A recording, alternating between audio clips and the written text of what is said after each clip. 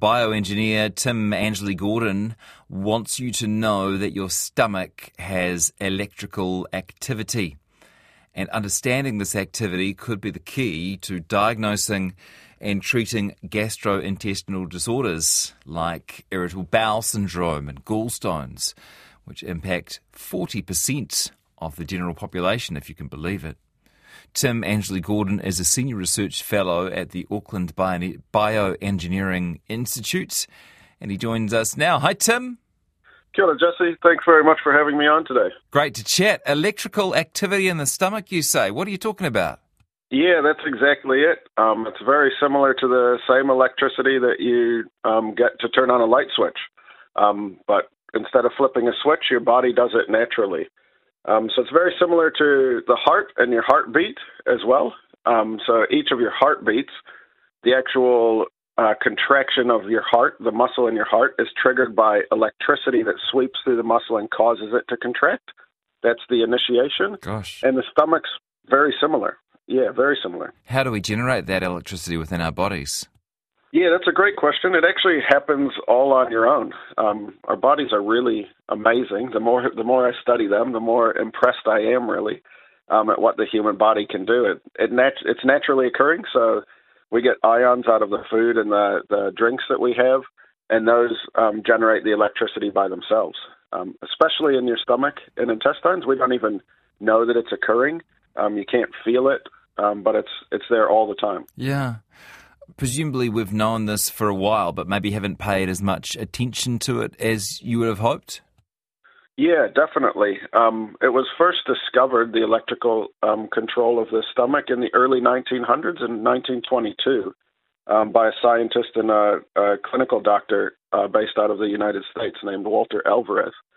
So we're just over a century on from that, but it still really isn't used clinically. So if we compare it to the heart, where everyone will have seen on TV or in movies where when someone goes to the hospital, one of the first things they do is they hook them up to that heart monitor and you hear that little beeping sound. Yeah. And so that's what that is doing, is it's electrodes that are recording the actual electrical rhythms of the heart. So that is an everyday, we see it all the time on TV. But if we compare it to the stomach, the electrical rhythms really aren't used in clinic yet. There's a couple of emerging techniques and a couple of techniques that had tried to make their way into clinic, but we've really failed to develop a useful clinical tool based on the electrical rhythms of the stomach, which is what myself and our team in our lab at the Auckland Bioengineering Institute are tackling at the moment, and we're making really good headway. Fantastic. What would be the potential if we could measure that electrical activity? Yeah, again, a great question. So one of the challenges with the gut, with the stomach and intestines, is that there are very few symptoms. And I talk to both patients and clinicians as well. They're similarly frustrated because they say there's only a few things they can talk about. It's abdominal pain, bloating, nausea, vomiting, and whether or not they feel full when they eat a meal. Those are really pretty much the 5 symptoms. And so clinicians will say, everybody that shows up to me says the same thing. And patients say, how am I supposed to explain how I feel? There's not much I can talk about. And so what we really need are things that we can measure. We call them biomarkers, or something that's naturally occurring in the body that we can measure. Yeah. And this electrical activity is one of those biomarkers. So we've developed new techniques and new tools where we can put hundreds of electrodes directly on the stomach. And we found that in patients with stomach disorders, their electrical rhythms are operating abnormally. Gosh. So a good example is going up the stomach rather than down the stomach. So in the healthy stomach, the electrical waves, they move from the top to the bottom. And in some of these disease patients, we see them actually moving from the bottom to the top. Man, oh man. Is it intrusive to attach these electrodes? Yeah, that's, again, a great question. Initially, it was. So our first techniques were we teamed up with surgeons, and we actually introduced them via open surgery. The benefit there is we're able to put them directly on the stomach, so we are able to record what we call the ground truth, or the 100% truth we're recording directly from the muscle of the stomach. Yeah.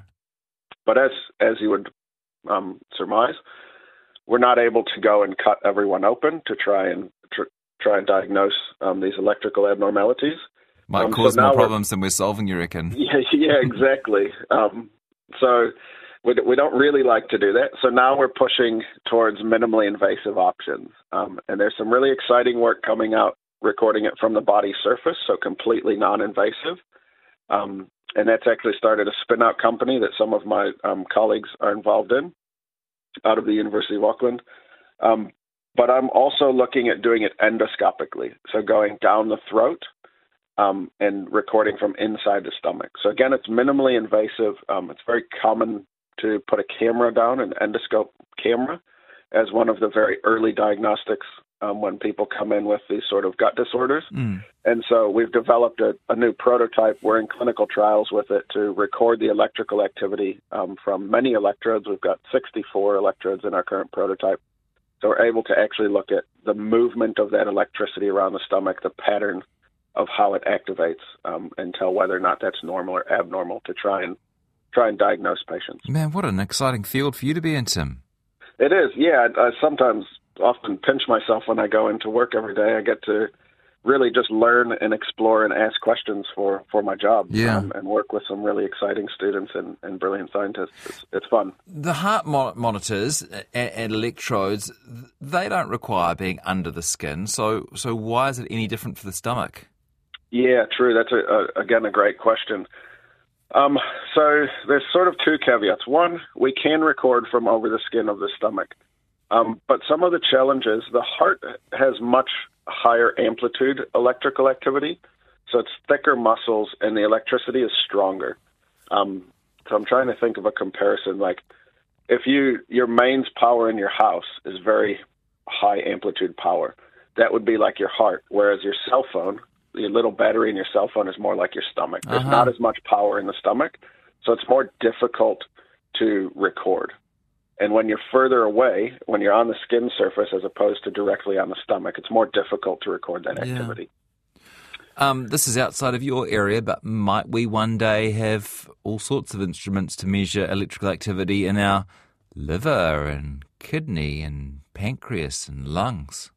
Yeah, absolutely. Some of those organs they're not muscular, so we would typically look for muscular sort of organs that have this electricity, so your heart, your stomach, but your intestines, your large intestine, your small intestine, rectum, bladder, all of those have electrical activity. The uterus as well, so there's some really exciting work looking at the electrical activity of the uterus. Gosh.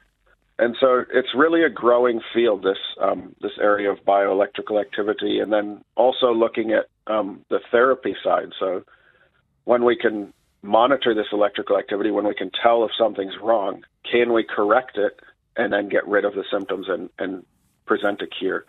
So that's called electroceuticals. There's sort of a buzzword for that called electroceuticals, like pharmaceuticals, but electricity instead. And we're doing some exciting work in that area on the stomach as well. Yeah. Whenever I talk to a scientist doing interesting work in New Zealand, I think, gosh, there must be teams all over the world looking at this, and they're probably much better funded. Is that an issue for you, keeping track on who else is working on this and trying to beat them to it? Yeah, not so much beat them to it. I think one of the benefits, especially in the gastrointestinal field, there's so little that's been done. There's so much work that can be done, and there's so much good work that I'm really excited when other people get involved and are in the field and try to work collaboratively where we can. And we've really benefited from that. I've got some great collaborations with scientists and clinicians overseas in the States and in Europe, which is great. I think it's a real opportunity.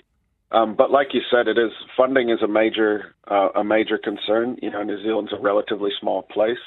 We're really leading the world in this area, to be perfectly honest. And so, yeah, it is important that we keep the momentum going, and that we're able to keep this work funded and keep pushing along, and then leverage those sort of overseas collaborators that we're able to tap into as well.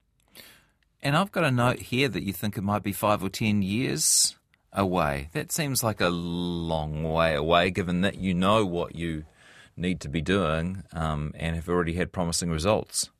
Yeah. I think so. That 5 to 10 years, I was more talking about as a therapy.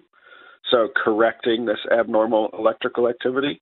We're actually currently in clinical trials with a couple of different devices to record and to use it as a diagnostic, which is a really important first step and really sort of groundbreaking in and of itself. So we're right at that door with some of that work. And like I said, there's a company that's been spun out and doing some really promising work. They've got their equipment in a number of clinics and hospitals around the world already. Good one. So in a sense, we're already there, but there's always more to do, and we can always push it into trying to develop therapies now and to correct these abnormalities, which is the work that's more in the preclinical stages, and we'll continue to develop. Will you stay in touch? I'd love to hear how it goes, Tim. Yeah, absolutely. I would love to. Thanks so much for having me on, Jesse. It's really exciting to talk about it. I think especially in the gastrointestinal field, we don't talk about it enough. It tends to be taboo, but every time I talk to people, they say, "Oh, I know this person that has this wrong. Do you work with that?" Or everyone knows about it. It's a big problem. It's a big issue, and the more we talk about it, I think the better off we are. Great stuff. Tim Angeli-Gordon, Senior Research Fellow at the Auckland Bioengineering Institute, has worked out that we could do a better job of diagnosing and treating gastrointestinal disorders like IBS and gallstones if we can learn how to measure and observe our stomach's electrical activity. Love that.